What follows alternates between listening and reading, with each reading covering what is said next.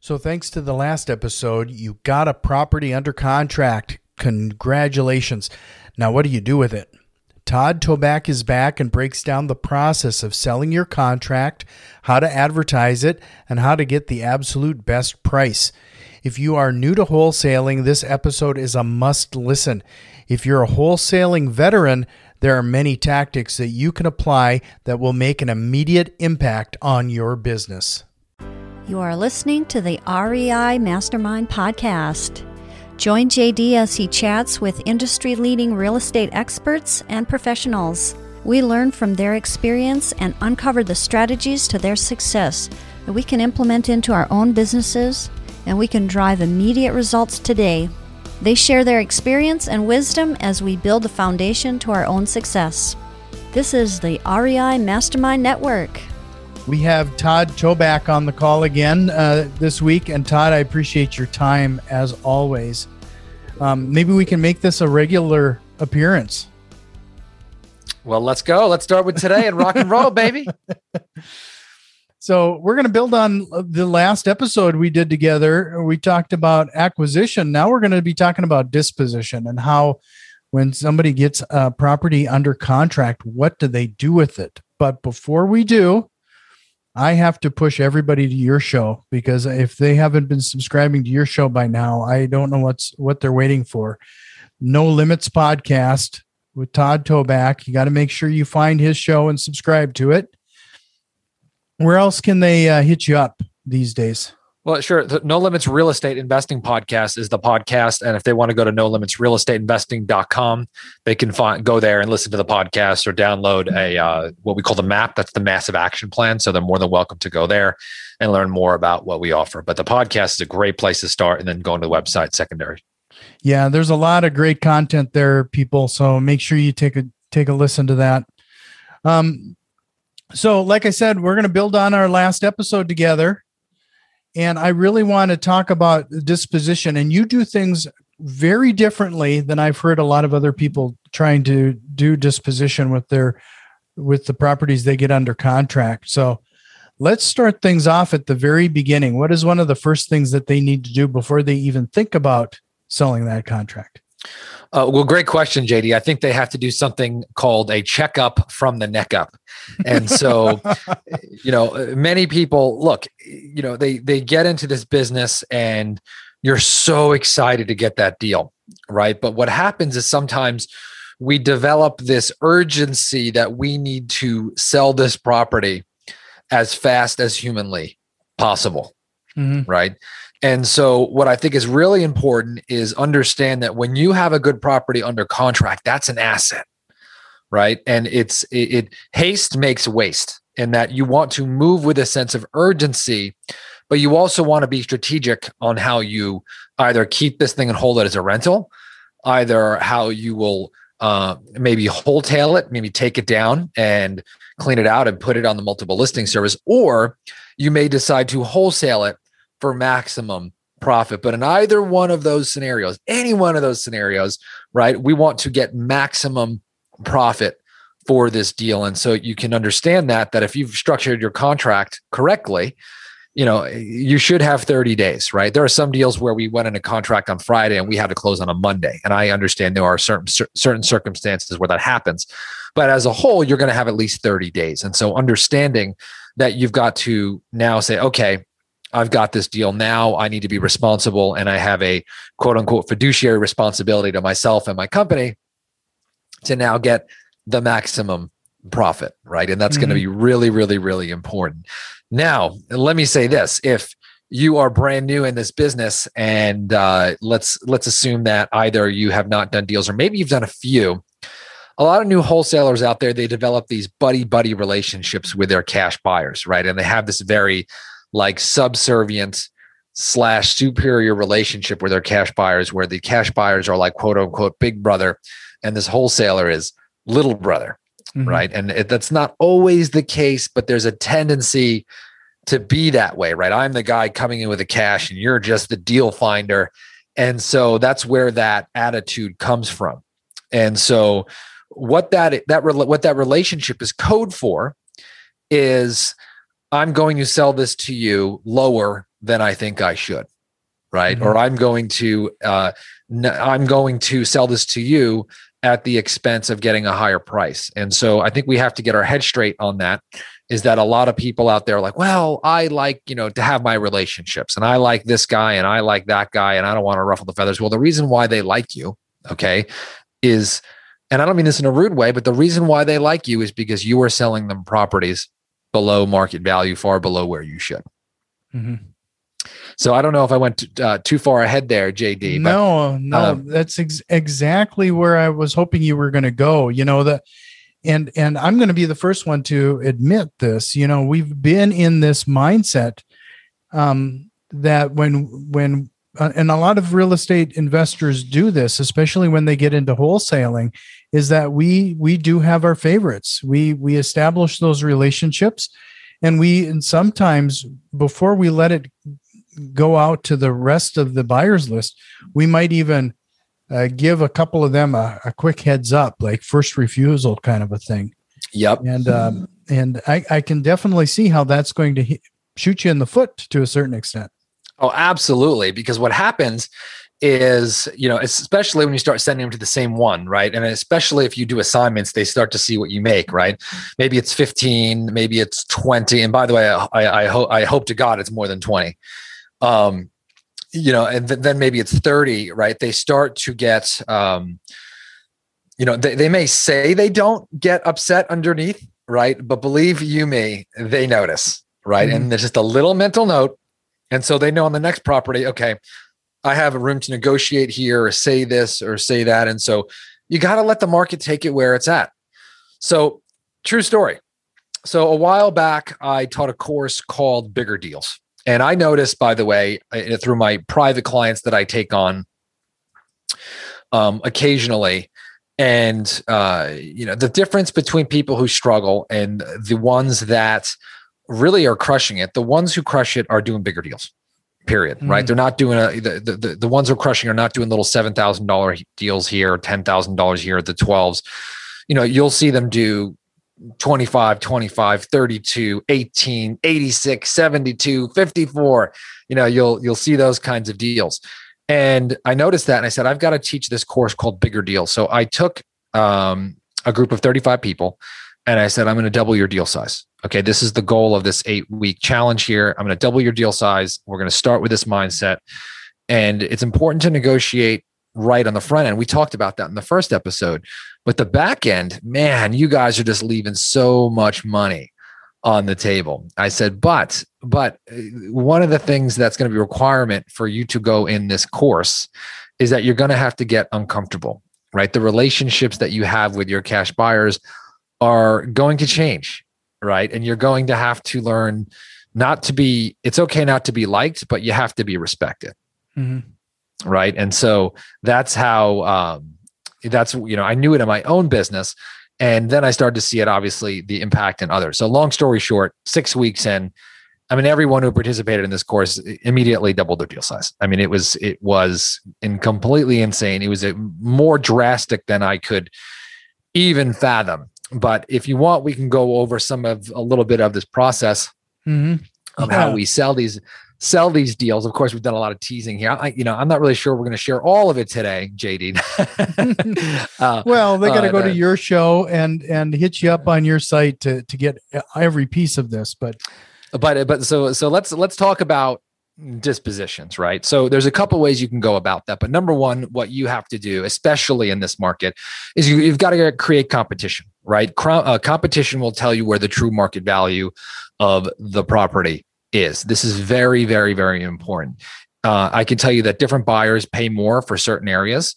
Different buyers pay more depending what their exit strategy is. So a guy who's going to buy and hold it is definitely going to pay more than a guy who's going to fix and flip it, right? A guy who's going to move into it with his the single dad who moves into the house with his 22-year-old son who's going to fix it himself, right? And just pay for the materials is going to pay more than the big company who's got a big crew who's going to have to fix and flip it, right? So we need to create competition to drive up that price. So my first recommendation to everybody is you have to have control of the process, to have a big buyers list. And I'm going to talk about a way that you can avoid this in a minute, but let's assume that you have to develop a big buyers list through a multiple of ways, right? You can do direct mail. You can work with other wholesalers. You can work with real estate agents. But one of my favorite ways is direct mail. And you want to have a large group of buyers who you're dealing with. And every single property that you have, you want to send out to all of them and do one inspection time. Okay. You want to set this. You want to keep a tight leash, tell them they have to be there exactly at this time, that this is the quote unquote suggested starting bid. You want to start with that framework, right? Suggested starting bid. This is not the price. Tell them this is the deadline for the offers. It's going to be $5,000 non-refundable EMD. They have to close in 7 to 10 days, cash or hard money only. And so you're setting the tone and you're driving the process. Okay. I also get a professional inspector out to all of my wholesale deals. And it's a way to quell the concerns of buyers, right, with the inspection, but also it will protect me if I need to get a reduction later. So we get everybody there. And if you do your job right, you should price it approximately $10,000 less than what you think the property will go for. Now, of course, this is going to take some nerve. Everyone's like, why would I price it less than I think I could get it for? Right? Because this is going way above asking. Okay. That's the trick here. You're going to drive this way above asking. So, you get everybody to the property. You want to do some crowd control. You want to keep them away from the seller and explain, hey, don't talk to the seller. And we have this all in the email that we send out. And you do a quick 45-minute inspection. Okay. Offers come in, highest and best comes in. Of course, it's going to be your title company. You drive the process. Now, here's what's going to happen is, by the way, JD, do most of the people listening to your show, have the majority of them done 1 or 2 deals, or is it no deals, or is it a bunch of deals? It's all over the place. Okay. So if you are brand new, you want to do it this way, and you don't have to worry about repairing any kind of relationships with your buyers or retraining them. You want to train them this way from day one. But if you've been playing the favorites, here's what's going to happen. Guarantee it. Your old buyers are going to go there and they are going to stomp their feet and they're going to walk off the property and they're going to say, I'm not doing business with you anymore. And I'm going to go market for sellers direct, right? There's a little bit of a threat there, and they walk off, and that's part of the process, right? And what I would say to that is saying, hey, I totally get it. I appreciate all the business that we've done together, but this is the new process. And, if you want to continue to do business, you're more than welcome to submit a bid, right? Now, the reason why that buyer is upset is why, JD? Because up until now, he's in his mind has been getting some pretty decent deals and the insider track. Correct. And now the only reason why he's upset is that he's not going to get it 20 or 30K less than he should. Right. Or she, right. So you're going to see that right now. All the people who were on your buyers list before will gladly submit a bid. And once you get the highest bid, then at that point, you can now direct them to the title and escrow company, make sure the EMD is in, and then rinse and repeat the process, right? That's going to be very, very, very important. Now, that's one step, and that's one way we dispo properties. The other way now that we've started doing that is we just stick them right on. Now that we have them in a contract, we just stick them right on the MLS and do the same exact thing, right? We run we run our inspections the same exact way, but we use the power of the MLS, and we work with a real estate agent to list our properties and do all the negotiation, and we get way more than we would if I did our house buyers list. But you must use that process I spoke about if you're going to get the highest and best. So, that latter one is especially interesting. Like, since you have this house under contract, what kind of feedback have you received from the seller if you just turn around and put it on the MLS like that? It's all about expectations. All about expectations. That's it. That's it. Okay. Once you get through your mind and you train yourself to believe it, and then you set those expectations with the seller, it's easy. It's easy, right? Everyone's going to be here at the same time. It's going to be pandemonium. I'm going to start my marketing. I'm going to put it online, right? I'm going to get a head start on everything that we do, right? And this is why we're able to buy houses so fast, right? The escrow company is going to call you. So everything's going to go in one shot. You're going to see a lot of activity, right? We're going to have this one inspection time. You're going to see a lot of people here. So when that happens and all those people there, it's crazy. But now they've expected it. They understand it. They've grown to now understand that you're a man of your word, because when they go to that inspection, it's going to be pandemonium. Mm-hmm. And so when you set that stage right, I've had 100% success. I've only had problems where we didn't set that expectation. Mm-hmm. And most of those are marginal deals. Yeah. Well, you've really squashed everything that most people would do, whether it's the concept of building that relationship, identifying one or two of your strong buyers, and you're kind of feeding them deals, which frankly, it starts to feel like you're working for them. Oh, thank you. Thank you for saying that. Go ahead. But the other thing too is that a lot of people, and I'm going to put myself in the same boat, we have a tendency of putting some sort of markup on the property and then just kind of saying, here it is, this is what we want, who wants it, kind of thing. And there's not a lot of negotiation. It's usually almost more of a first come, first serve at that point. I totally agree. And I found there was a couple of problems with that. It's interesting because I had a chance to work with Tony Robbins' team, and their sales manager came and he wanted some real estate training. So I trained him on real estate. And then he had a phenomenal sales manager who's like the number one sales manager in the world. And he came in and we agreed to barter for this. And we did some deals together. And he took a look at our process, right? And he's like, I don't understand, because we used to do that first come, first, serve thing. And it was like, whoever got the EMD in first. And it was total chaos, right? It was like, who's going to run to the title company with a 5K? And so it's just not a way to run a business. So no one understood what the selection process was for actually getting the deal versus, okay, highest and best actually gets the property, right? You wanted to set clear rules. And so everyone knows they are on a level playing field, right? And so that's really, really important. And so that's something that we adopted. And after we did that, business was never the same in the wholesaling side. Right. Huh. So just a reminder, everybody, look up a No Limits Real Estate Investing podcast, and definitely check out the website for a lot more content. But, you just got my head spinning here right now regarding some of this stuff, because it really does make a huge shift out of you having all of the control from the disposition process versus disposition up until now has been very extremely reactionary. Mm-hmm. And that's, how we always run. We wanted to run the business, right? We wanted to get rid of that reactionary side, right? The stress and the hurry and the angst and the chaos, right? And so for us, we have one person who handles disposition, who works with a real estate agent. She understands the process and accepts the offer. And that's it, right? That's it. So, that's the most important thing, is that you've got to decide how you want your business to run, right? The end goal. And that'll help you with a lot of decisions, right? If you decide that you want to run your business this way, then your business is going to run that way. And if not, then if you don't have a specific end goal in mind, I guarantee it's going to be chaos. Sure.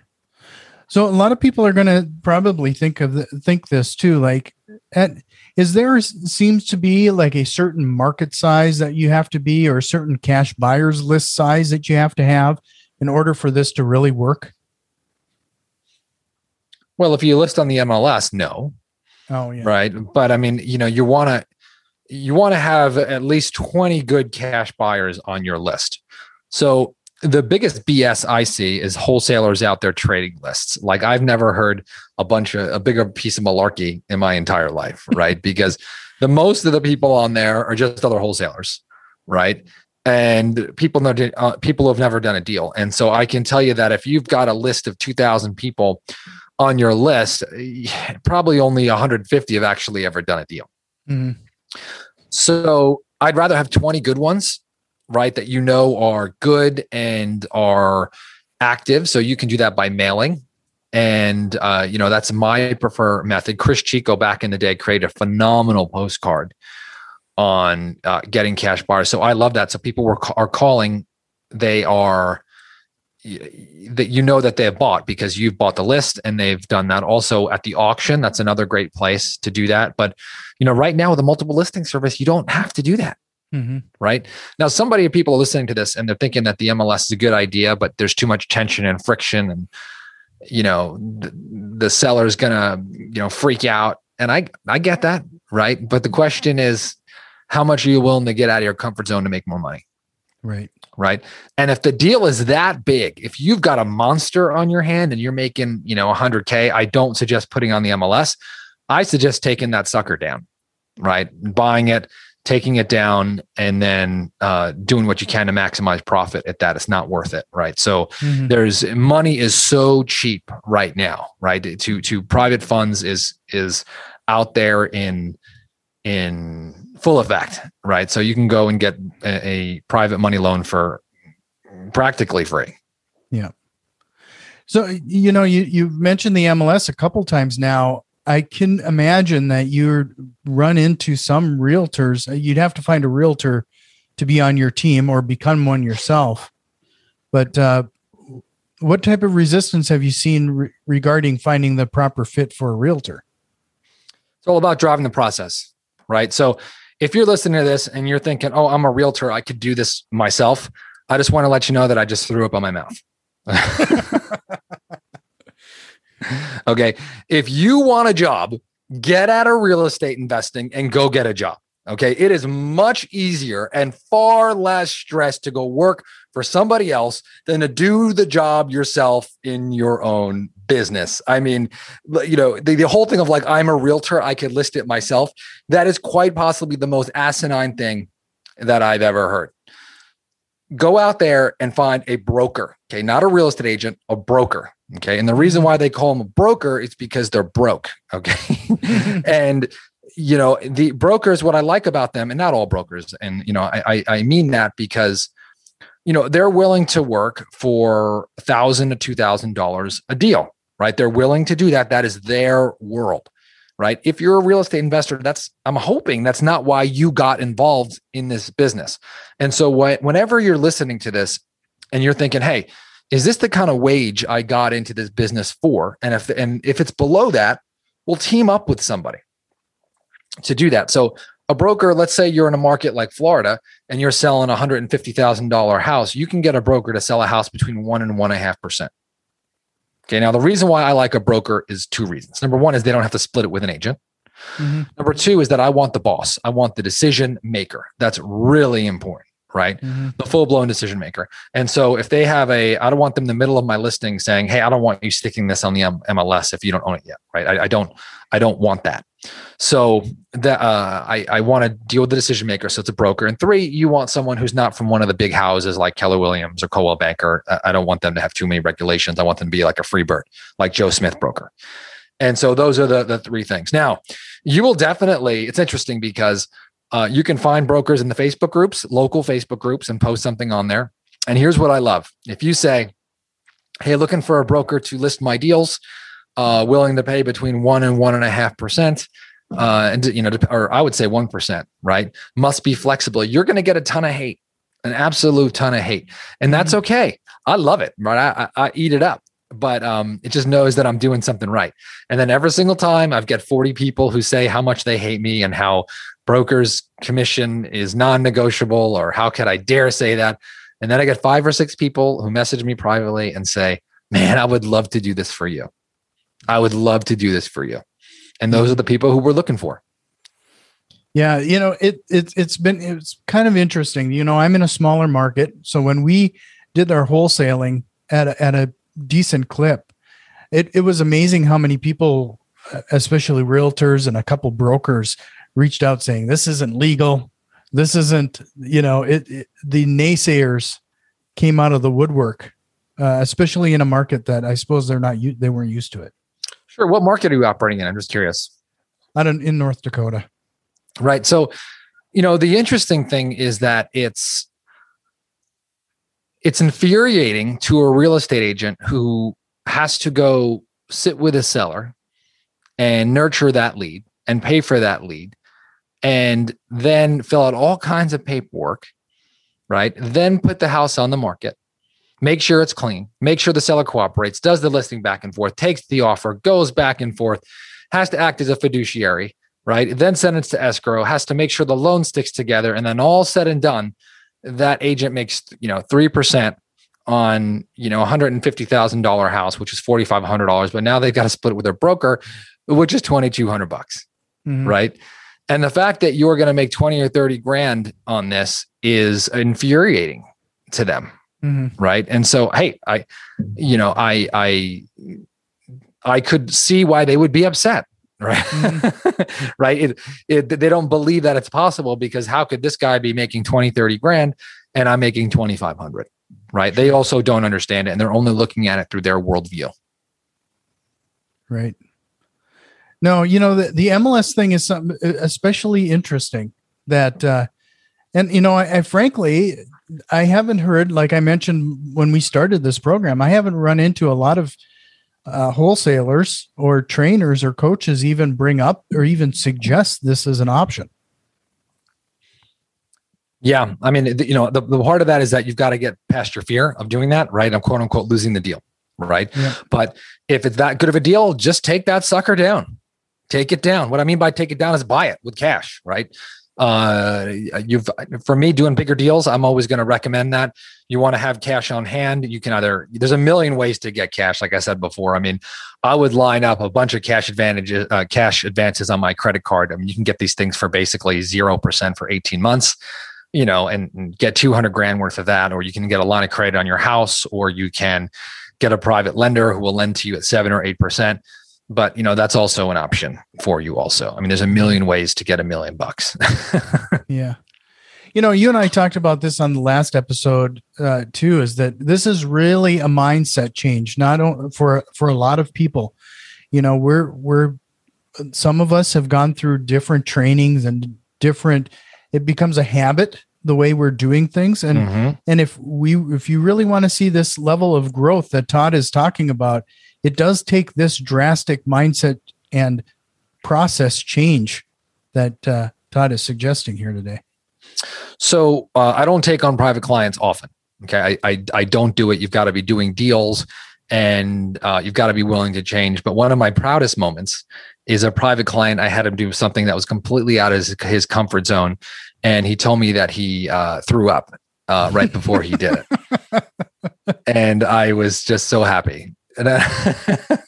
And he told me it was one of the best things he's ever done in his life. So I know that if that is happening, right, real growth is happening, right? That the mind has to, if you're going to be stretched, right, it's never comfortable. Anytime you go to a new level of growth, it's something that you're not used to doing. And so, before I bought my first commercial property, I was extremely uncomfortable with it. Before I started understanding profit and loss statements, I just couldn't stand looking at spreadsheets. Now, I love it. I live in them. Right. And so before I was uncomfortable doing kind of an auction format with all my properties, right, I used to have the one or two favorites, and, it was easy. Right. But easy is the killer of growth. Right. Well, you mentioned, talking to the, I guess trading services with the Tony Robbins fella, but is that what spurred this thought or this change in your business, or how did it come about? Well, it was interesting because it didn't start out that way, right? But it was a pair of fresh eyes, right? So, we had heard that they were really good at running remote sales teams, right? And then they had heard that we were really good in real estate, and they were local, right, at the time. And so, a phone call happened, and then the teams got on the phone, and then we